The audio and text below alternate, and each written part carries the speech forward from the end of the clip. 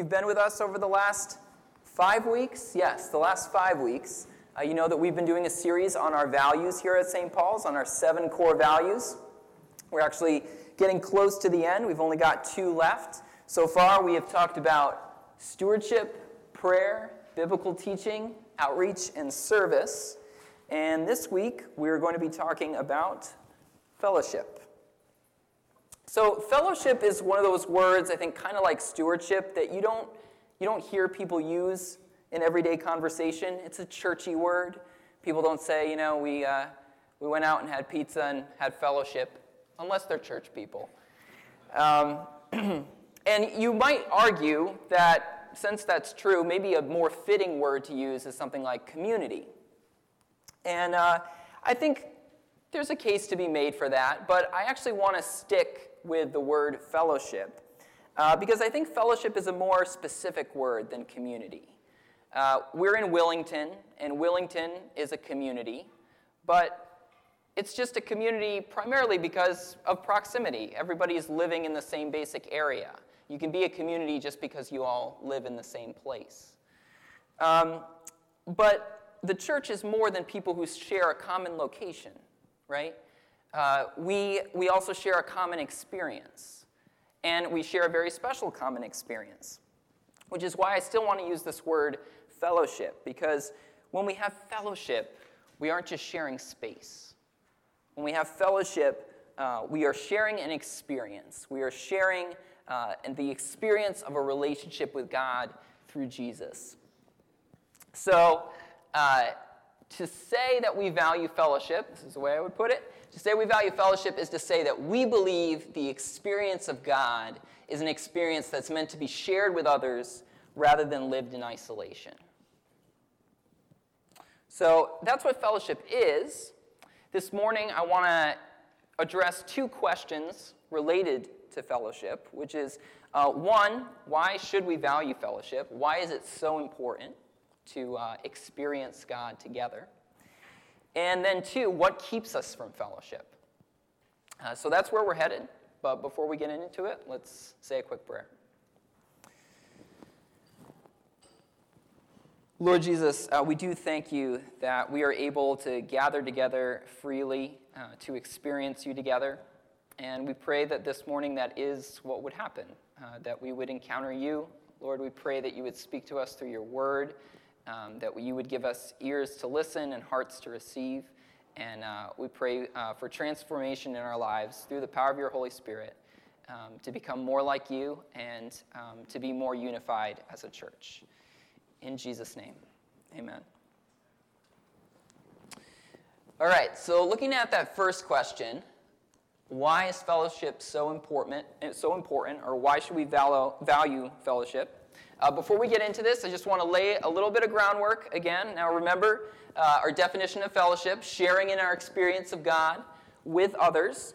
And I just want to say, if that is our definition of fellowship, I'm not limiting fellowship just to face-to-face communication, right? You can have fellowship on the phone. You can have fellowship through FaceTime. You can have fellowship through letters. Now, I do think that in-person fellowship is really important. And since we're talking about fellowship in the context of church, then most of the fellowship we're talking about is that kind of face-to-face fellowship.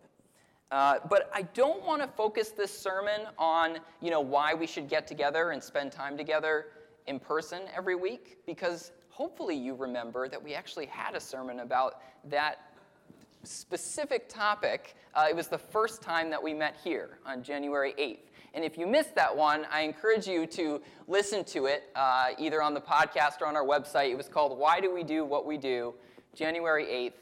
And it was all about, a biblical basis for why it's really important for us to actually get together and worship together on a consistent basis.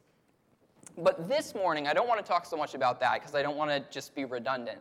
I want to talk more generally about why we should value experiencing God together in whatever way we are doing that, whether it's meeting together on Sunday morning or in some other context. And when I say sharing our experience of God, I mean that in at least 2 main ways. One is telling each other our experience of God. So like, here's what God has done in my life. Here's what he is currently doing in my life. There's value in us sharing those things. And then I also mean literally experiencing God together. So through things like worship and Bible study and prayer. So fellowship is sharing our experience of God to each other and with each other. So all that understood, okay, let's get into some reasons why we should value this. Why is this so important? And the first reason that we should value fellowship is because it increases our joy. Because it increases our joy. We human beings, we have this natural tendency to want to connect with people who have had similar experiences to us. In fact, that's really the basis of friendship. C.S. Lewis has this quote that I really like, where he says, "Friendship is born at the moment when one man says to another, 'What? You too? I thought that no one but myself.'" And I think that's very true. In my experience, when I make a connection with a friend that's lasting, it usually starts with something like that. We bond over some sort of common experience. And one of the experiences that we love to connect with people over is the experience of appreciation. If you experience something that you really appreciate, like a great movie or a great song or even just like a great idea, one of the first urges that you're going to have is to share that with somebody else or to find somebody else who already appreciates that thing. So I certainly know that this is true for me because, I'll give an example. This right here is one of my favorite albums of all time. It's from 2001, and it's by a band called Common Children, and it's called The In-Between Time. Now, raise your hand if you've heard of this album. That's what I thought. Okay. So when I was in high school, I was in one of those music clubs, like 11 CDs for the price of one. Remember CDs? And one time I took a risk, and I just got this. It was part of, it was advertised in the subdivision of the music club for Christian music. And so I was like, I'll try getting this. And I got it, and I listened to it once through, and I was like, it's all right. I thought, this will be good music for me to play when I'm working on homework, because it won't be that distracting. So I'd put it on while I was doing my homework. And over time, I realized, now in high school, my musical palette was not very developed. But over time, I started to realize, I actually really like this, and it's growing on me. And it was almost like it got into my bones. Like this album was just like, I just loved it. And now, 15 years later, I still listen to this album multiple times every year. And I love it, and I love loving it. But there's one thing that always makes me a little sad, which is that whenever I meet anybody who is a similar age and who grew up listening to music from the Christian subculture, and I say, hey, did you ever listen to Common Children's The In-Between Time? They never know what I'm talking about. And I have this desire to connect with somebody that's had a similar experience with this album, and they aren't out there. It's like this album never even existed. And it is frustrating. And it's enough so that, at least once every year, I find myself searching the internet, scouring it for some evidence that somebody else out there even has heard this album and likes it. And there's enough evidence that it exists that I know it's real because it's on Spotify and it's on iTunes. And I did find a couple people on iTunes who wrote little reviews, and a few of them, they're like, oh, this is a gorgeous album, so little things like that. But overall, I thought about writing to the guy who made this, the lead singer, and saying how much I love the album. And I told my brother that I was thinking about doing that. And he said he'd probably write back and be like, wait, what album?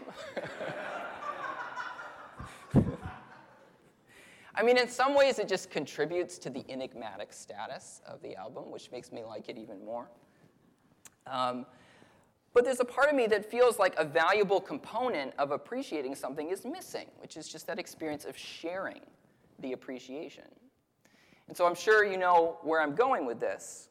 which is that likewise our joy in God and the gospel is going to be missing something if we don't have the experience of sharing it with other people. God has designed us to be relational beings, and so our joy in anything is going to be lacking something if we don't get to share it with others. So that's one reason we should value fellowship, because it increases our joy. The second reason is because in order to understand and appreciate our experience of God, we need the perspective of other believers. So we need other people who have also had an experience of God to help us understand our own experience. Proverbs 15:22, and there's other places in Scripture that say things similar to this, but it says, "Plans fail for lack of counsel, but with many advisors they succeed." In other words, if you want wisdom really about anything, it's not good to pursue it just in isolation, alone. God does want us to seek him individually, absolutely, but he also wants us to seek him together. And he often sets things up in such a way that we can't really fully understand what he's done in us individually unless we're seeking him with other people too. There's this story from the book of Acts that I think really illustrates this very well. I love it. It's from Acts chapter 9, and it's the story of Saul's conversion. Saul was a man who persecuted the early Christian church, but he had this miraculous conversion experience. And then from that point on, he became known as Paul, who is the guy that we know of as the one who wrote a large portion of the New Testament. I always like to say, if you're somebody who thinks I've messed up too much in my life for God to use me, just remember that a large portion of the New Testament was written by a guy who was helping to kill Christians before he was discipling them. So, never think that God can't use you. But anyway, Saul's conversion involved this miraculous moment where he was on the road to Damascus and he saw this flash of light and he fell down and he heard the voice of Jesus speaking to him. And once he opened his eyes after having this experience, he was blind, couldn't see. Must have been a very scary thing. And for at least 3 days, he was totally blind. And then this happened. Acts 9, verse 10. In Damascus, there was a disciple named Ananias. The Lord called to him in a vision, "Ananias." "Yes, Lord," he answered. The Lord told him, "Go to the house of Judas on Straight Street and ask for a man from Tarsus named Saul, for he is praying. In a vision, he has seen a man named Ananias come and place his hands on him to restore his sight." Then Ananias went to the house and entered it.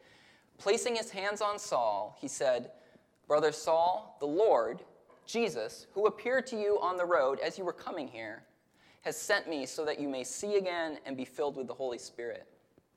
Immediately, something like scales fell from Saul's eyes, and he could see again. He got up and was baptized, and after taking some food, he regained his strength. Now, I love this story as a picture of the power of fellowship. Because although Saul has had this miraculous experience, right, this incredible encounter with God, that encounter is not complete until Ananias comes and prays for him. It's not until then that the scales completely fall from his eyes, and he's given insight and understanding into what has happened to him. I can't say this for sure, but it seems to me that if Paul had had this experience, was rendered blind, but then never connected with anybody from the church, he probably just would have stayed blind, right? And I think this story really shows us the power of fellowship because do you think that God really needed Ananias to heal Paul, to get him to be able to see again? I mean, I think that God probably could have just, he made him blind. I assume he could have brought his sight back as well too, right? But he wanted to connect Paul to the church and to bring him into fellowship. And so he used Ananias as the vehicle of the healing. And he made it so that Paul couldn't fully understand this event that had taken place in his life until he was brought into fellowship. because God wants his people to be in fellowship with each other. He wants his people to share their experience with him together. And because our God is a God of love, and love requires relationship, he set things up that way. He wants us to come together. So those are a couple reasons why we should value fellowship. Next, I want to talk a little bit about what keeps us from fellowship. So, put it really simply, there's two basic things that can keep us from fellowship. One, we don't make an effort to be around other believers. Hard to have fellowship if you're not actually in proximity to other believers. But since you're here this morning, I think there's a good chance that this doesn't apply that much to you. What I really want to focus on is the second one, which is that we don't connect with the believers that we're around. So I think it goes without saying that you can be in close proximity to other people, but not make a meaningful connection with them. That probably happens every time you ride public transportation. You're in close proximity to people, but you do not connect meaningfully. And I think sometimes our experience of church feels similar to that. It feels like we just rode the bus with a bunch of people and we listened to a sermon. We didn't actually connect. And if that's the case for you, I hope that's not the case for you. But I do want to acknowledge that there's a possibility that it is. I've noticed in my own life, listening to people who go to church, that often that's a common complaint, which is I just feel like I don't connect with anybody there.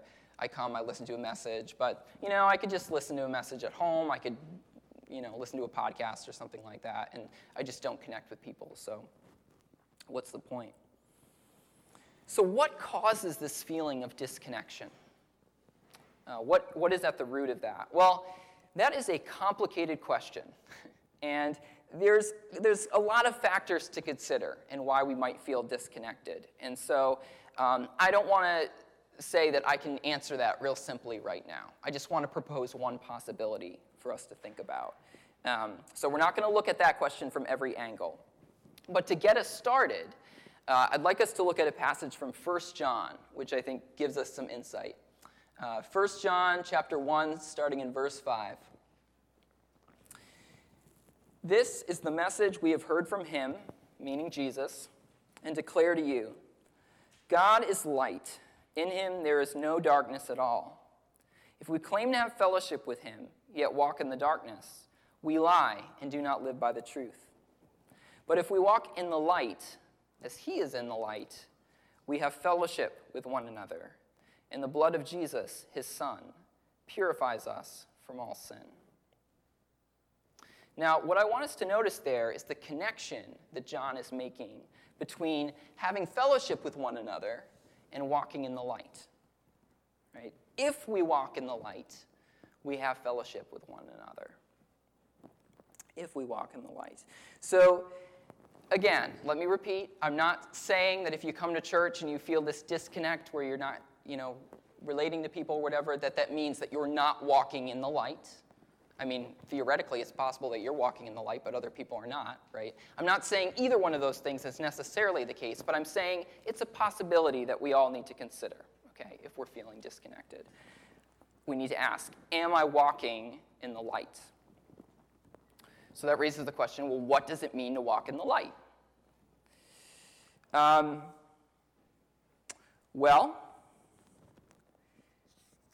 We might be inclined to think that walking in the light means being morally pure, following all of God's laws, being like God, walk in the light as he is in the light, right? And if you were to think that, you would definitely not be entirely wrong. The more that we as a community can rid ourselves of sin, then the more we're going to be living as people who love God, and therefore as people who love one another, the more rich our fellowship is going to be. Those things go hand in hand. Because when we're following God, things like pride and anger and gossip and judgment, and all sorts of things that tend to divide us and keep us from having meaningful connection, those things lose their power, and we're freed from them. So absolutely, part of walking in the light is seeking out to be obedient to God's commands. But I think that walking in the light, when John talks about it here, has a more specific meaning than just ridding ourselves of sin. Okay, and I say that for two main reasons. One, notice that John says, if we walk in the light, the blood of Jesus, his Son, purifies us from all sin. Now, if walking in the light primarily means ridding ourselves of sin, then that's a little redundant, isn't it? Because it's like saying, if we rid ourselves of sin, then the blood of Jesus purifies us from sin. Seems redundant. The second reason I think that walking the light means something more specific is because of what John says immediately after this in verse 8. Here's what comes next. If we claim to be without sin, we deceive ourselves, and the truth is not in us. If we confess our sins, he is faithful and just, and will forgive us our sins and purify us from all unrighteousness. Now, being purified from sin, being purified from all sin and being purified from all unrighteousness, that's basically the same effect, right? That's the same thing. So it seems like the cause in both of these cases is probably the same thing as well. So that would mean that at least part of what it means to walk in the light is to confess our sins. So, yeah, verse 7, if we walk in the light, the blood of Jesus purifies us from all sin. Verse 9, if we confess our sins, he will purify us from all unrighteousness. Those two things are basically the same, so it stands to reason walk in the light equals confess our sins, or at least part of what walking in the light is confessing our sins. So when you think about this concept of walking in the light, don't envision in your mind you walking around glowing angelically and shining with your own moral goodness. I know some of you were thinking that. Instead, think of walking into the light as coming into a light where all your imperfections are exposed. And you can't hide them anymore. To walk in the light is to be real before God and before each other about who we really are, warts and all. So, normally, we have a tendency to hide from the light. When Adam and Eve sinned in the garden, the first impulse they had was to hide. When God showed up and he said, "Where are you?" And they're hiding because they are ashamed. And we have this same impulse today, to hide. We're scared to be fully honest about who we are, before God and before anybody else. We want to hide. And sin has made it very hard for us to come out into the light. And yet we're commanded to walk in the light. So we're in this weird place where we desire meaningful connection. We don't want to feel disconnected. But at the same time, we don't want meaningful connection because the cost of meaningful connection is being vulnerable. It's coming out of hiding. It's walking in the light. But if we're going to have meaningful connection and meaningful fellowship, we have to be real about who we are before God and before other people. We have to walk in the light. Now, I want to be careful not to be taken the wrong way here. I'm not saying that you should come to church every Sunday and just unload all of your deepest, darkest secrets to everybody. I'm not saying that everybody in the church needs to hear about your failures and your fears and your embarrassments. There's a difference between being honest and disclosing everything to everyone. Okay? But you do need to be real before God first. And I think you do need to be honest and real before a few people that you can trust who are also walking with Jesus. I think all of us need that. And if you're never willing to be vulnerable enough to disclose who you really are to people, then meaningful fellowship is always going to feel out of reach. You might be able to have some fun with people from church. You might be able to enjoy some camaraderie doing a service project or something like that. And that's great, but deep, meaningful connection will always elude you if you're never willing to take that step to be vulnerable, to walk in the light. So my advice is, if you don't have people right now in your life that you feel like you can be vulnerable with, that you can just, this is who I am, this is what I'm dealing with, these are my struggles, try to seek them out. You don't need to be vulnerable the first time that you meet. Usually you want to build some trust with somebody. But choose to develop relationships with that intention, with the intention of, I'm looking for people who are experiencing God, that I can experience God with, and that involves the process of being honest about who I am and being honest about what I'm dealing with and coming into the light and not hiding. Find people that you can walk in the light with. Because as you do, you will experience true fellowship. And true fellowship is powerful, and it's healing in our lives. It is an incredibly powerful, transformative force. But if that is going to happen, our fellowship does need to go beyond just what happens here on Sunday mornings. And, I encourage you all to develop these kinds of relationships organically. We don't necessarily need a program for those things to happen. But one of the ways that we do try to facilitate that here at our church is through small groups. We have a few that meet just about every week, and we're looking to create some new ones as well. So I really encourage you, if you haven't tried a small group, or maybe you used to go to a small group and now you're not, to seek one out, because it gives you an opportunity to connect more meaningful with people. It's an opportunity to study Scripture together, to be honest, to pray, and just to have fun, too. And I would really love to see small groups at St. Paul's thrive. And the first step that it takes is just us desiring that connection and seeking it out. And, the truth is, you may go to a small group and still feel this feeling of disconnection. It's not a guarantee that you're automatically going to feel it. But, I encourage you to try sticking it out for a while, even if you go and you don't feel that connection at first, because it can take time to get to a point where you feel like you can walk in the light with people and come out of hiding. So that's my encouragement this morning. Try going to a group faithfully and just be patient. And over time, I believe the Lord will use it in your life. But whether you go to a small group or not, I encourage you, develop those friendships, those relationships with people who know Jesus, who you can be honest with, who you can walk in the light with. Because we're made for that kind of connection. And it takes that risk of being vulnerable, but the risk is worth the reward. Let's pray.